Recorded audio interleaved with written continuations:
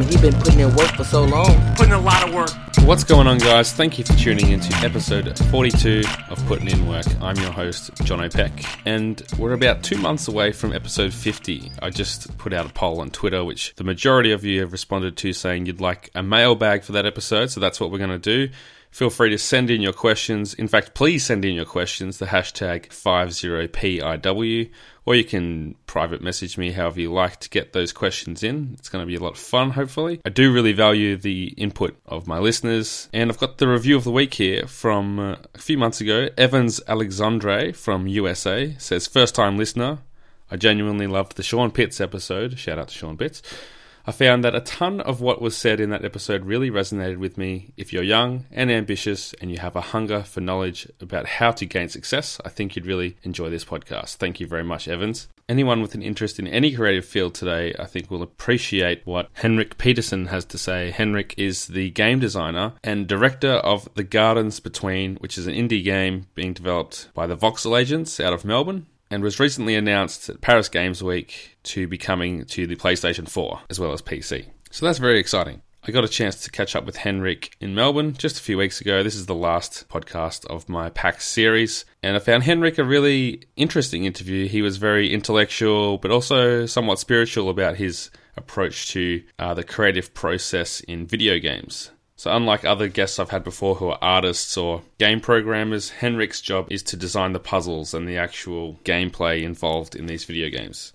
So The Gardens Between is a very nostalgic puzzle platformer where two children basically navigate a spherical platform, solving puzzles from, I guess, their memories in childhood. It's very surreal. It's very Alice in Wonderland-ish. That was my take on it anyway. But anyway, here is Henrik to talk about The Gardens Between, his involvement with that, how he got into games, how he views that creative process, and a whole bunch of other ideas we got into during this conversation. Please forgive the busy background noise of PAX, and enjoy the show.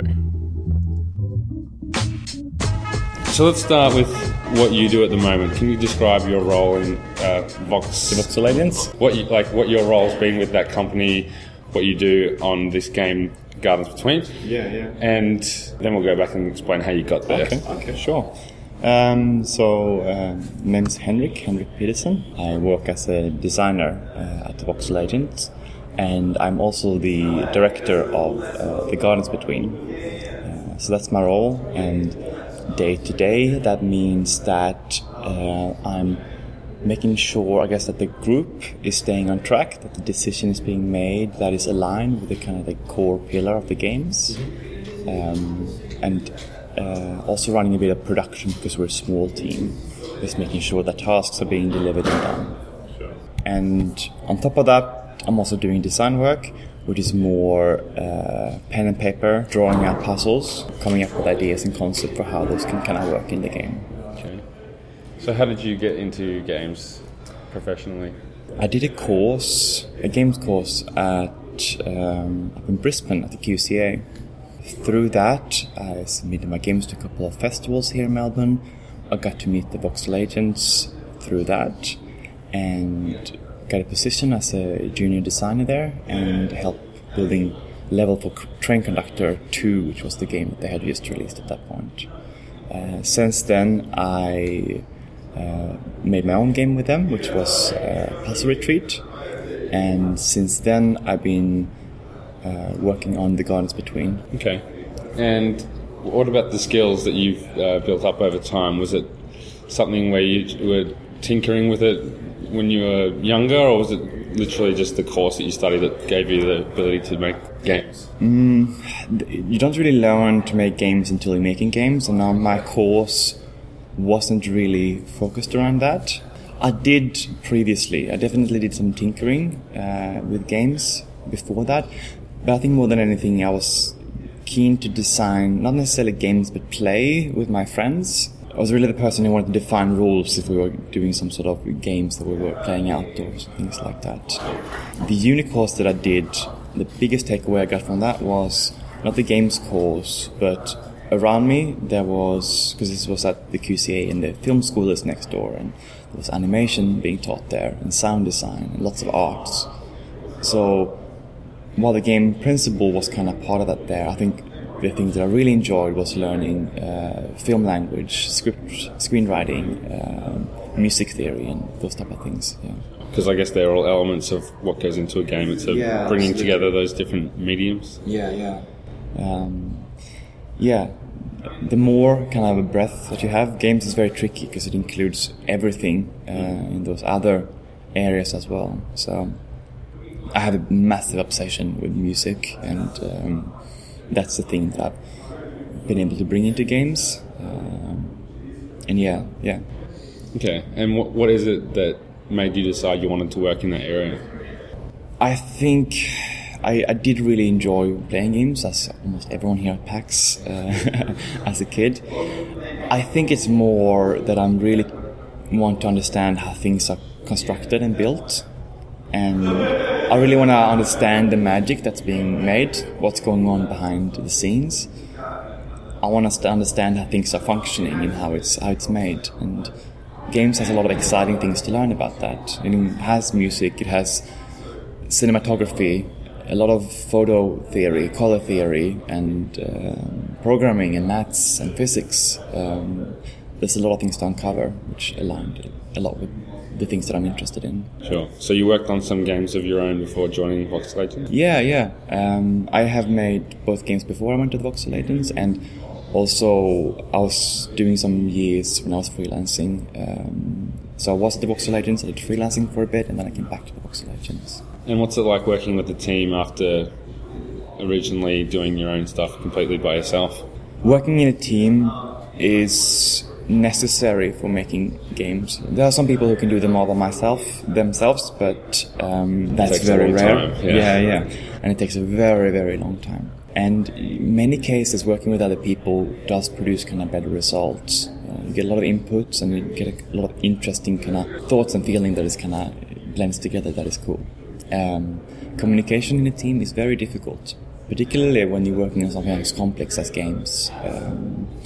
It's probably one of the biggest things that you have to always learn on, like the complexities in learning how to script and how to get better at art. But being able to communicate well trumps all of those things. If you're a good communicator, it's probably the most important things for making games. Yeah. So I guess it would be challenging when you're trying to make something as good as you can, but then people might feel defensive about their work, and you're telling them that it can be better, or that it should be like this, or that kind of thing. So how do you mentioned communication being the challenge, how do you do that? Well, as you do it more, you get more experienced with it, and you learn to see when emotions gets into it. So if I'm getting, say, frustrated in a discussion, I usually flag that and say, hey, I'm getting a bit defensive right now, but I want to get this out. That can be a good way. It's something that we're still learning. I'm 31 now, and it was really hard to identify when I was getting upset or when other people were getting upset. And the more you do it, the more kind of experienced you get in handling that and catching it. It's really important to see, okay, my animator today is we're having a lot of fights, so check in with them and kind of like, are you okay? And chat to your teammates, like they're your friends too, and you want to make sure that they're happy. Sure. So a lot of the indie devs here at PAX are working on games, I suppose, as hobbies in their spare time.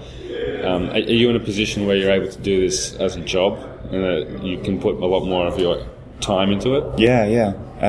We've been full-time on this for many years, and I've been a full-time employee at Voxel Agents for, I think, almost 6 years in total. The Voxel Agents have previously released Train Conductor World and other Train Conductor games, as well as Puzzle Retreat, which has all been successful games and has been able to bring in revenue for the company and has provided us with the ability to make games our own like this. And in addition to that, there are the support pillars here in Victoria, Screen Australia, and Film Victoria, which is able to also help with funding if they see projects out there or studios that they feel can contribute to the, I guess, culture. It must be a challenge when a lot of indies are starting out because, like you mentioned, this game's development is possible because of previous games that made money, but there must be, that starting point where there isn't any money. Yeah, absolutely. And that's it's a very, very tall mountain to climb for sure. And I had the privilege of not being part of the foundation of the Voxel Agents. They were there for 2 years before I joined the company, and they were there at the right time when the iPhone was released and was able to release Train Conductor quite early on. Today it's a much more competitive area, but they were quick and nimble and was able to release Train Conductor at a time where it was fully possible to do that as a very small team. And actually make some money off it too, because I know a lot of mobile games go out there, there's so many that are free that I guess the funding model is a bit difficult. But yeah, and big companies are spending as much money today on the mobile games as they are on the big console games. Right. It's big. So EA, FireMonkey here in Melbourne, for example, their mobile team is as big as their other teams that is working on, say, Need for Speed. Sure. So when you set out to make Gardens Between, what was the direction and goal of this? I guess it's a story, but it's also an experience. Yeah. The goal that I set out to do was a game that first had a new puzzle mechanic, super accessible, and told a genuine story. And those are incredibly ambitious things, maybe a bit too ambitious. And these were all things that, sure, I had made Puzzle Retreat before, which was an original puzzle mechanic. But those other aspects of making story, I had no experience with. And this is part of why this development has taken so long. There's an enormous amount of things to learn there. What's the production time so far? Yeah, so 3-4 years, I think. Yeah, wow. And a long time. Have you been evolving the goals as you go, or is it still that's the original vision is still what you're aiming for? The original goal has always been the same, but the project has been built and crashed and been built again, I think, a couple of times before we kind of get to a point where we are getting better at it. We're also pretty, I guess, a team of a bit of perfectionists, and I think some of these previous iterations of the game could have been developed into complete projects, but we had a vision in mind, and yeah. And for indie developers, do you find that there's a sense that they enjoy just making indie games, or do some have the desire to use that as a career building block to work at a bigger company and working on some bigger games? There's everyone for sure. You have the passionate indie artist who wants to make their own thing. And you have people who have a kind of a grounded understanding in business and the requirement for getting money into the company in order to actually make it possible. And you have people who are very ambitious in their idea of I want to make a big studio. There's all of them around for sure. And where do you fall in that? Oh, I've definitely been on the more arty side of things for a long time, but it gets more tricky as you, I think, get a bit older. It's definitely a position of having a lot of things around you. You can't just go out and make, like I said, the Voxel Agents being a company who has Train Conductor and those kind of things there. I've been working without a publisher telling us what to do. It's a very rare position, and one that is, super rare and very, I guess, privileged. Today I think I'm a bit more aware of, it's not just making cool things. You have to also make a product in the end that works. And there's also all these other things, like at uni I was very focused on making artistic things. But life kind of comes and hits you quite a bit as you start working, and you need to pay your rent. I suppose that's the challenge for any artist, is if I want to do the things I love and just do those things I love, I need to make money out of it. And to make money out of it, I have to do a little bit differently. Yeah, absolutely. Yeah. So what would you say has been the hardest part of getting to the point you're at now, working at this studio and building up all these skills that have been required to have? Definitely, you have a lot of responsibility as the leader of a team, And when things don't go as you want, you have to be able to still get the project moving onwards and being able to talk to people well. And that is really difficult. Being a leader of a team also means that if things are working, it's good. If things are not working, it really starts crumbling. And as it's hard for a leader for people to say like he's doing a really good job, I think, because like things just needs to work. And same with the designs in general. Design is the best when it's visible, that you don't want to see it. That means it's working. But yeah, communication has been by far the most difficult things to learn. Being able to communicate with the team, setting clear goals, making sure everyone's happy. Yeah. Okay, and what's the relationship with the gamer? Because ultimately you're creating something for them to enjoy. So how often are you thinking about them when you're working? The team, we're gamers ourselves that really love playing games. So we know quite intuitively when things aren't quite working. And we also do testing a fair bit. It's hard to get the perspective of the player when you're in the studio. So that's why we do events like PAX, and particularly leading up to PAX. We do lots of testing, making sure that things are kind of aligning. Sure, because I suppose you can get very close to it and it might make sense to you because you've spent hundreds of hours doing it, but then someone else can come along and get stuck on something. Yeah. Is that something you've found? Oh, absolutely. That's a tough thing. Very early on as a games designer, you do need to learn to kind of kill your darlings. And it's really tough every time you do it because you put your heart and mind into something and then it doesn't work. And then you have to be able to this doesn't work, I have to redo this or do it in a different way. I suppose especially with puzzle-based games, that must be a thing that you have to think about constantly. Yeah, absolutely. And it is easy to get, like you said, trapped in kind of your own mind for a long time. So you need those kind of reality checks quite frequently to kind of make sure this is working actually. Yeah. And as far as building puzzles, does inspiration come from other games that you've played, or is it just sitting down and trying to do something original? That's a funny one. Where does it come from? A lot of people are very spiritual about that, which is kind of funny. About puzzles? About the creative process, right, where sure. ideas come from. I tend to sit down with pen and paper and be drawing. I tend to move around a lot when I do sit down and draw. You don't want to be sitting too much in front of the computers, so I tend to go to one location for a bit, sit there and sketch for a bit, and then I maybe done 20 minutes there. I move to a different location. At the old arcade, I would sometimes climb up to the roof and sit there and draw. And currently, I'm living in Vietnam and working with the team remote. So that is a great place because everything there is so, I think, unfamiliar, and lots of new ideas and inspirations. Not really the kind of place you associate with game development. No, but I think I find it to be a very creatively fulfilling place to be working from. So a day where I'm doing puzzles, I tend to be moving between maybe 3-4 cafes. Maybe if I find a park, I sit there and draw for a bit.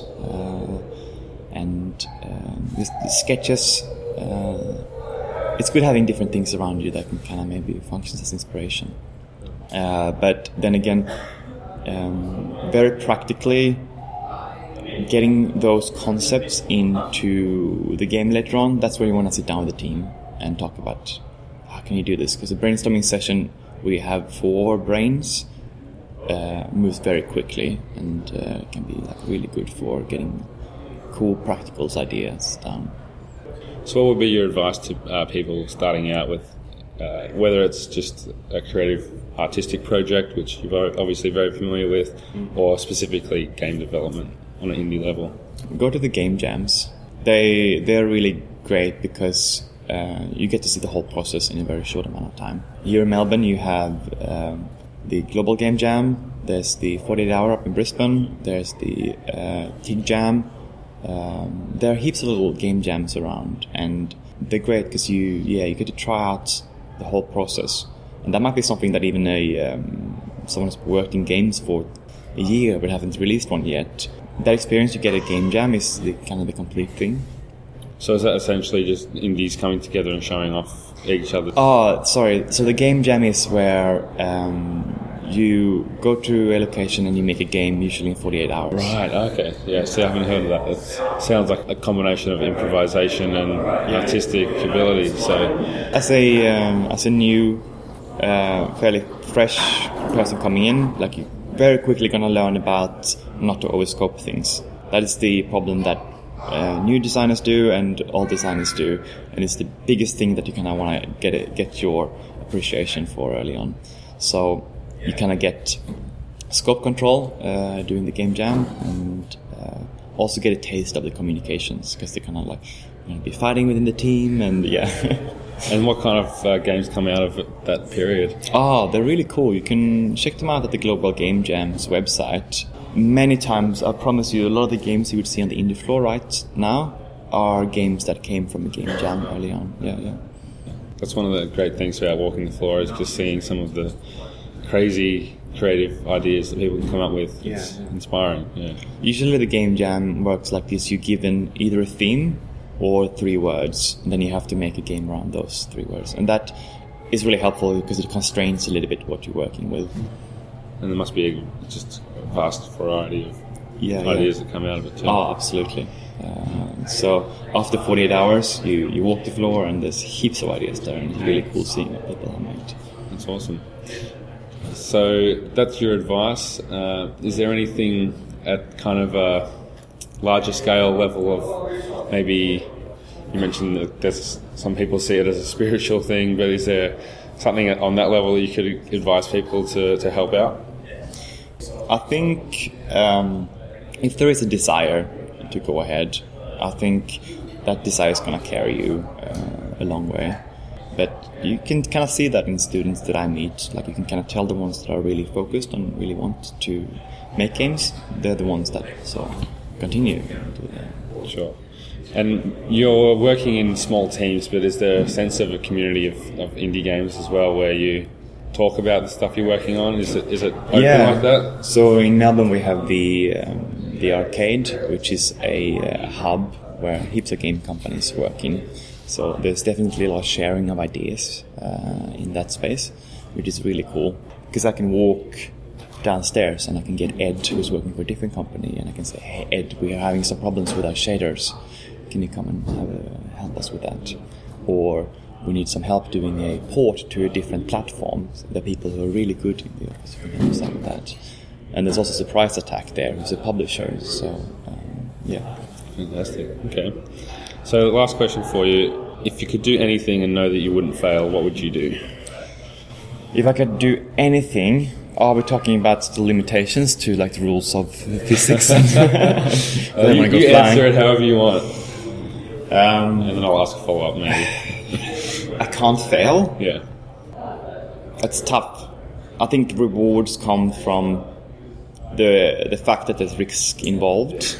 And if I can't fail, then the idea, I guess, of reward is a way. It might just be enjoyment. Yeah. To consider. Well, if I could be, if I could do anything, not fail. It's a really good question. I haven't thought about it. Yeah, it's tough. I'd like to go to space. Yeah, if I can go to space with that middle of the risk negated, that would be really cool. Awesome. Yeah, that's a pretty good answer. Yeah. What about in the creative sphere? In terms of, let's bring it down to just like games or artistic projects. Is there something that you would just love to work on, love to be part of, or be able to create? Yeah. The reason why I picked space before is because I do like the explorative aspects of games, and like I said, setting out and creating games which have mechanics that hasn't maybe been done before. That's the kind of thing that I want to continue doing. If I can continue to be like in a place where I can explore things, and in a way where I feel like no one has done this before. Like if I can keep on doing that, that is kind of what I want to do. Awesome. Thanks so much for joining me. Thank you so much. Very much. Yeah. Thanks for listening. That was Henrik Peterson. You can check him out on Twitter at VGHPE. Check out the Voxel Agents and the Gardens Between all over the internet. Get into that indie goodness. As always, I'm on Twitter at Jono himself. And until next week, keep putting in work.